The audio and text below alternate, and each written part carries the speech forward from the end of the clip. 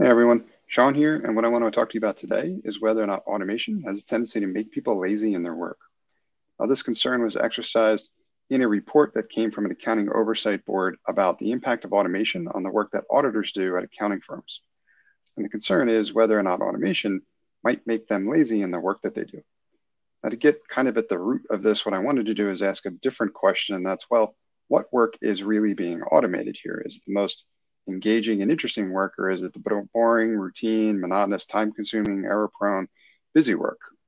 And the answer in this case is really the latter. So, really, to me, here's the thing, right?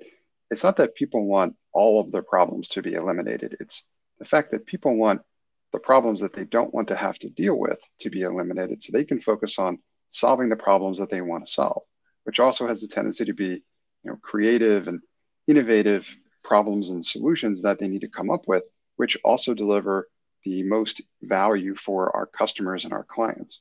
Which means that in this case, automation has the ability to kind of alleviate that busy work, which is time consuming, draining, and really zaps energy, and enable our teams to be able to focus on the most challenging work, which also happens to be the most interesting and where a lot of the maximum value is going to come from in terms of what we deliver for our clients.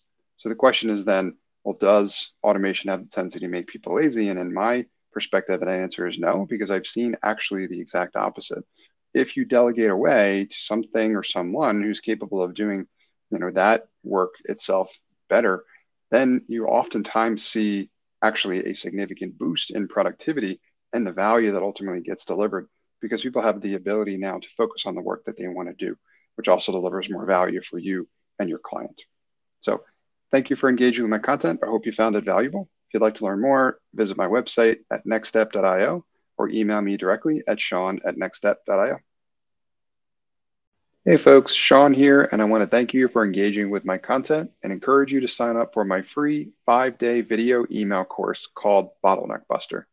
Bottleneck Buster is designed to show you how to boost the profitability of your firm without hiring.